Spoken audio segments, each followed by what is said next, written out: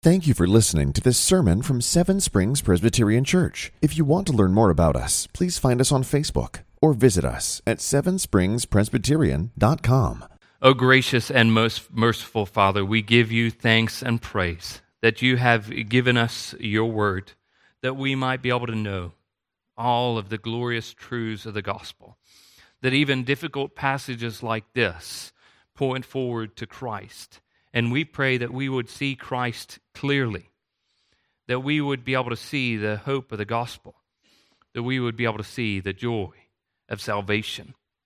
Lord, we pray that you would fill us with the Spirit, that we might be able to see and understand and comprehend the grace and the mercy found in the gospel.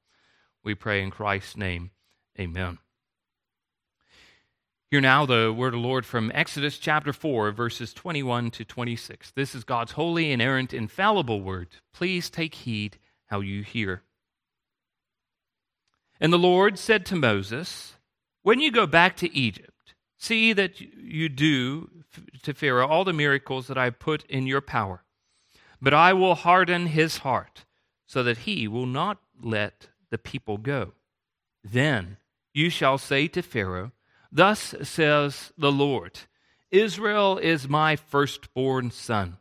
And I say to you, let my son go, that he may serve me.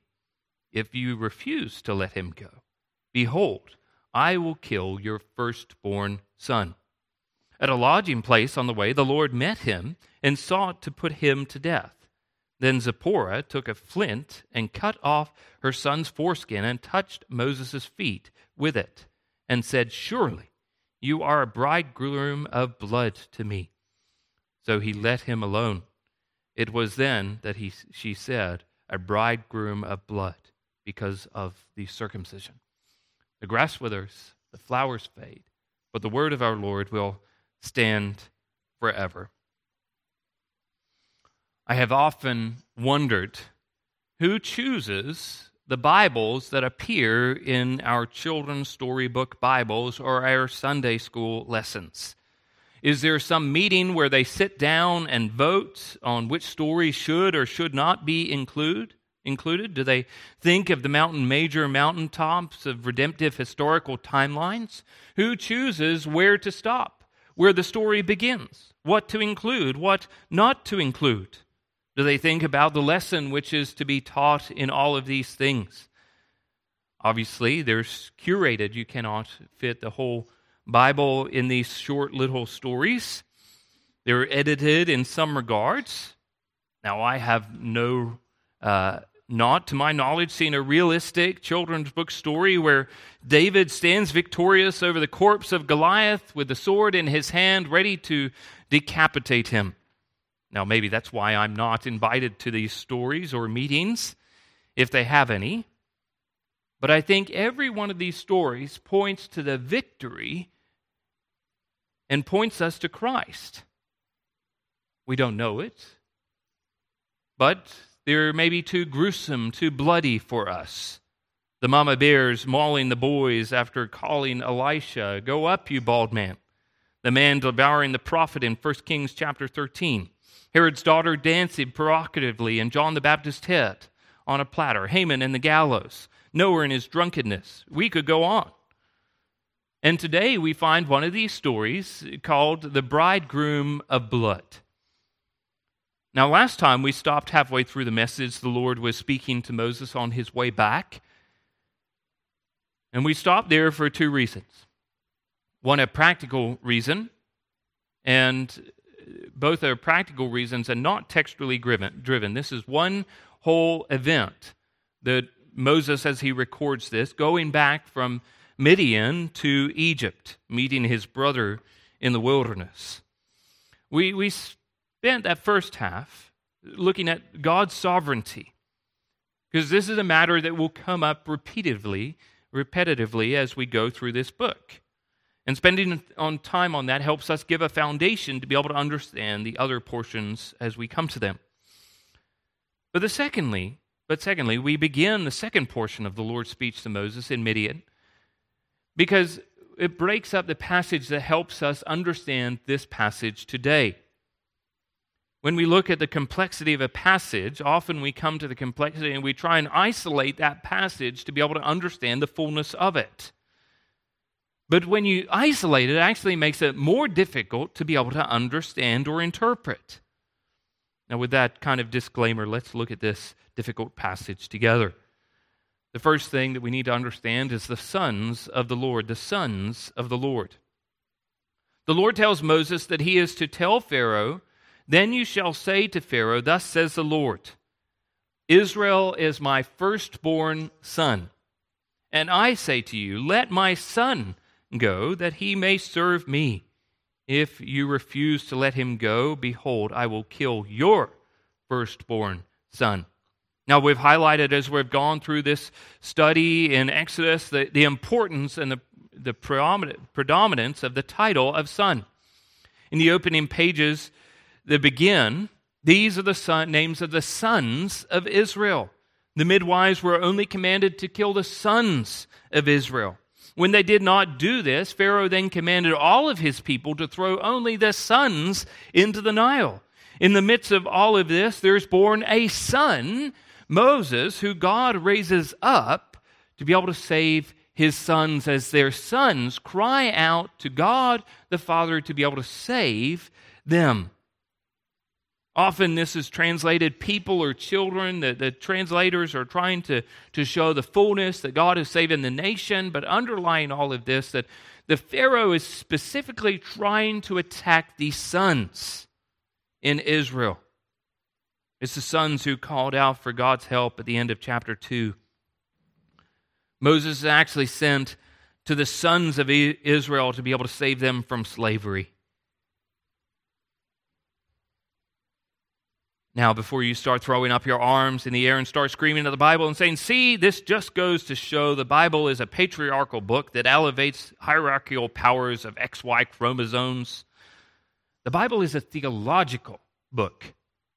And thus, when we come to a passage like this, we need to understand why it is theologically important for this to happen.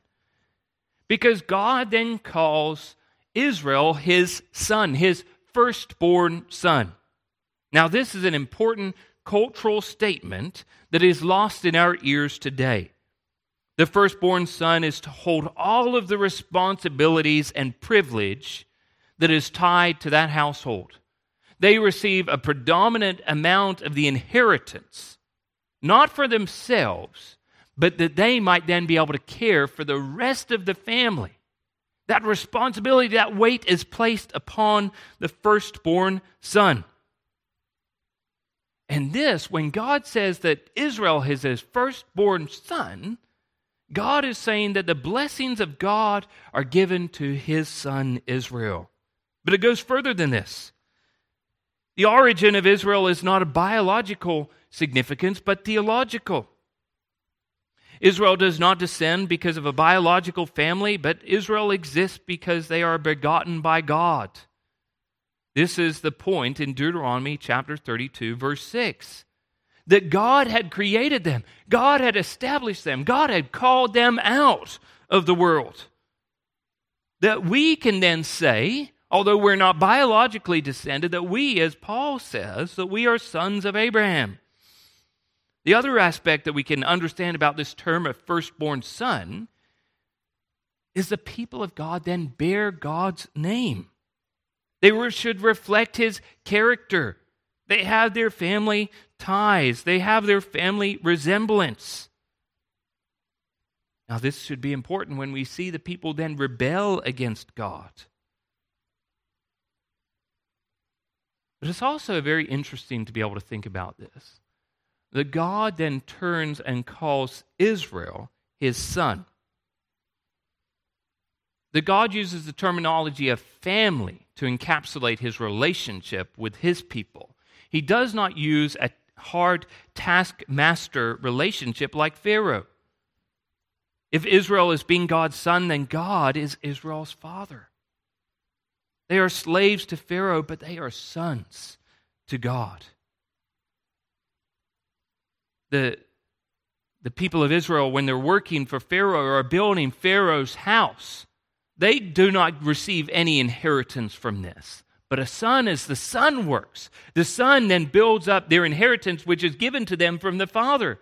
They're serving God rather than serving as slaves. This is important when God says that He called them out. Let them go that they might serve me, in verse 23. They're not to serve Him as slaves. They're to serve Him as sons. This is actually the parable of the parable of the two sons. It's not a parable of one son who goes away, squanders all the money. It's a parable of two sons and their relationship to the father.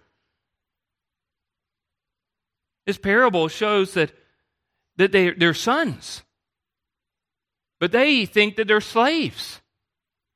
The prodigal son in the pigsty goes back and says, well, I'll go back and be a slave, a servant to my father. The father doesn't come down and say, yes, you can be a slave. He calls him my son. But the other son, who has been, he says, I've been a slave, I've been a servant in all your days. But the father turns around and says, you're not a servant, you're a son. Everything that I have is yours. They misunderstood the relationship that they had with their father. He was a father and they were their sons. And God sees Israel as His son. That we then see this loving, caring relationship of how God treats and deals with His people. He's a father who guides, a father who disciplines, a father who protects. Now this then makes sense when we are called sons of God, as Paul does in Galatians chapter 4. Now we also need to remember that two things have happened prior to help us understand more about this passage. The first is that Moses is going to tell Pharaoh, if you refuse to let him go, behold, I will kill your firstborn son. Here, Pharaoh has enslaved God's son and is treating them horrifically for centuries. He has sought to kill the sons of Israel by commanding the midwives to kill the young boy who just came into the world. And then when that didn't work, to then command all of his people to throw them into the Nile. That now God promises that if Pharaoh doesn't listen, if Pharaoh doesn't give them back, he is going to kill his firstborn son. Now, we know that this is talking about the Passover to come. The final sign of wonder before Pharaoh finally lets God's people go. But the second thing we need to be reminded of is that great and glorious promise in the garden. And God promises that He, the Son, will crush the head of the serpent. Now, with that in mind, let's come to this difficult passage here of the Bridegroom of Blood. First, we need to be able to see the sons of the Lord. The second, we need to be able to see His death at the door. Some way between Midian and Egypt, there's a great story that Moses, under the inspiration of the Holy Spirit, seeks that we need to know and has been recorded for us in God's Word. Now, what's interesting about this story, it's caused a lot of scholarly articles and discussions that this story clearly involves the Lord, 2 or 3 other people, Zipporah, Moses, Gershom, which is Moses' firstborn son. However, we only have 2 names recorded in this passage in verses 24 to 26. Zipporah and the Lord. All other references are in the third person him.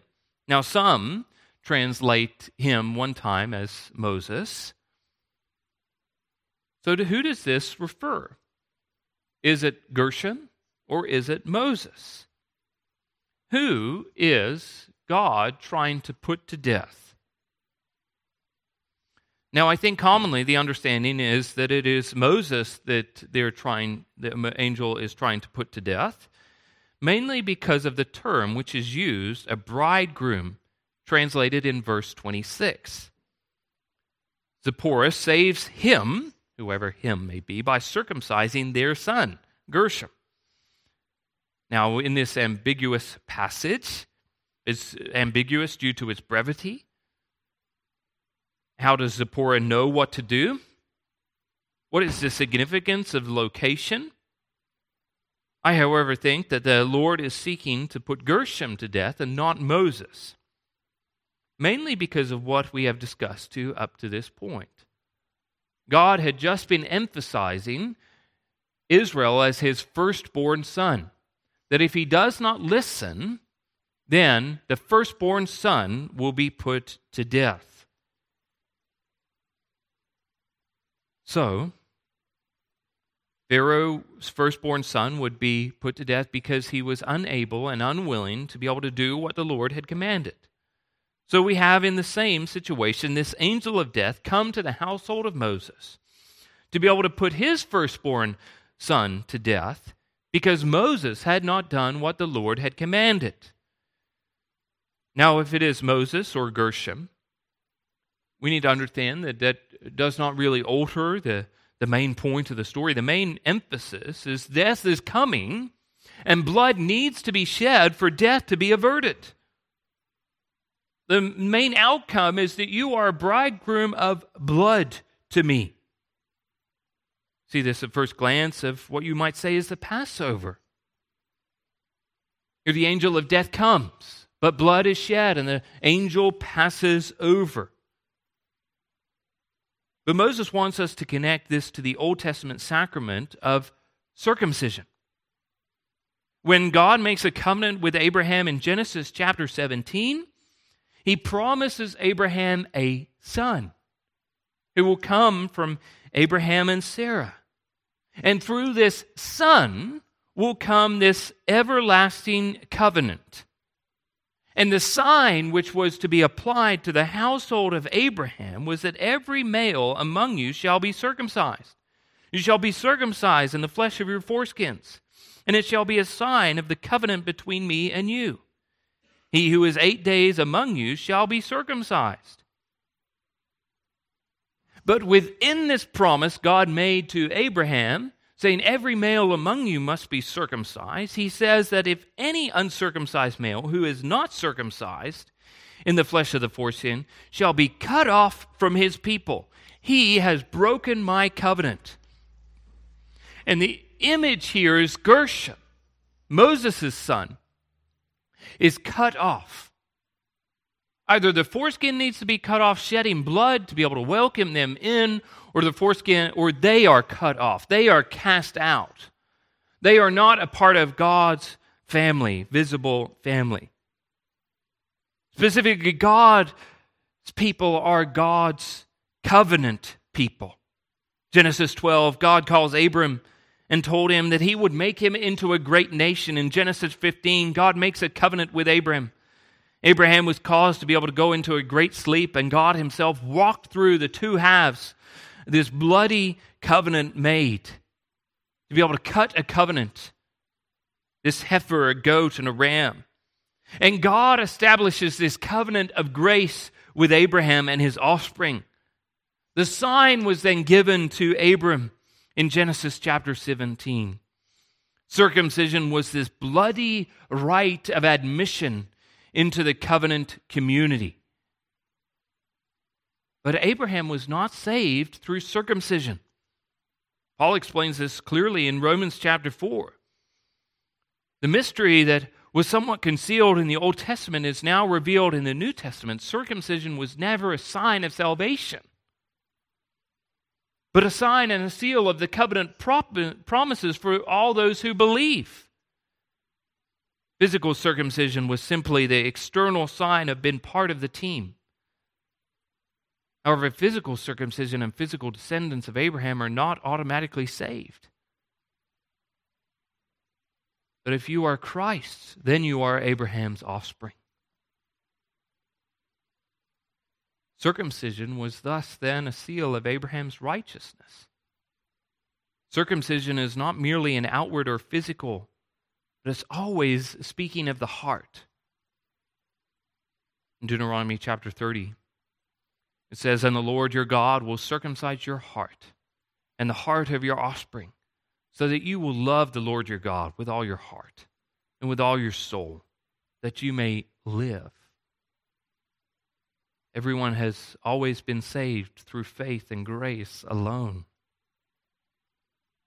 This is why we can find women of faith in Hebrews 11. They were not circumcised, but yet they were saved through faith. They had a circumcised heart. But as we see this now death at the door, but now blood on the floor, circumcision was a sign and a seal of the promises God gave to Abram. This bloody rite of admission into the covenant community, and this is exactly what this term bridegroom can actually mean. This term does not always mean a husband, but can be translated to speak of a son-in-law, a father-in-law, mother-in-law. The term is used to speak of Jethro in chapter 3 and chapter 4, verse 18. Now that this person has been made part of the family, they are now a blood relative, although they do not share the same blood.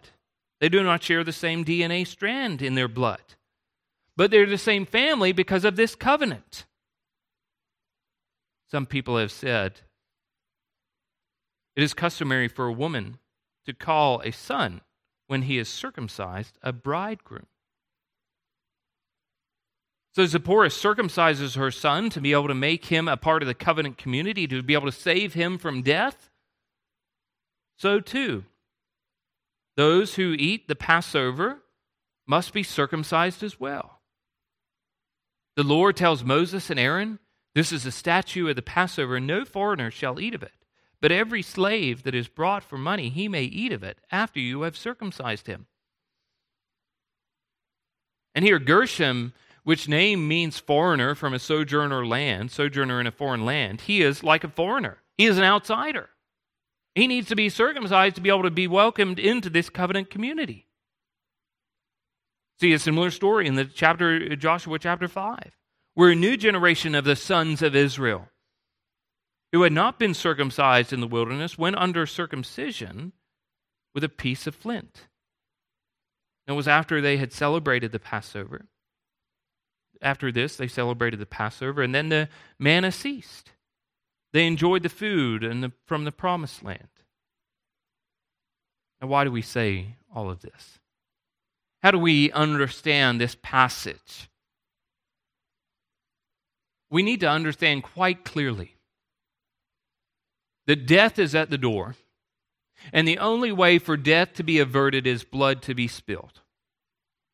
Blood must be shed to be able to avert death. You see this clearly in the Passover, when the whole family gathers to be able to sacrifice a lamb. Death is coming to every single house. The question is, who is going to die? When the lamb dies and the blood is sprinkled upon the door, death averts that door because blood has been shed. Death has already come to that house. But to others, death passes by, and if there's no blood, then death comes to that house through the angel of the Lord. So too in this, that death comes to the door. Someone is going to die. In this case, it's not a lamb, it's the foreskin. That this understanding that circumcision is the sign and the seal of the covenant linked to God's promises, that He was going to bring and raise up a son, and through an everlasting covenant will be found. That a son is going to come. In the midst of this use of third personal pronouns, ambiguous terms, that in the start, the Lord's put someone to death. In the end, death leaves because blood has been spilled. The son, whose name is sojourner, from a foreign land, saves this household from death. This son shed blood. The death would not come to this house. Now we can start to understand and see links how Christ, the son, a foreigner from another from heaven comes down to earth, and he sheds his blood that death might pass over us in the covenant family, those who share in the inheritance of the firstborn son, who cares and watches over all of the family with all of the responsibilities. The blood needs to be shed so death will be averted. Death is only satisfied when blood has been spilled.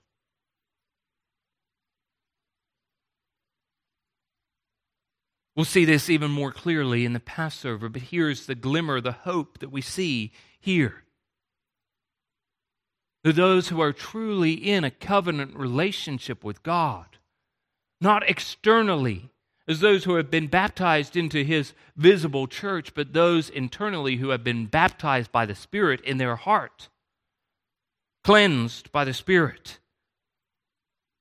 The God then treats them not as slaves but as sons, welcoming them into His family. They are saved from death, which is due to them because of the unfaithfulness of the one before. That those who are from Adam deserve death, judgment, wrath.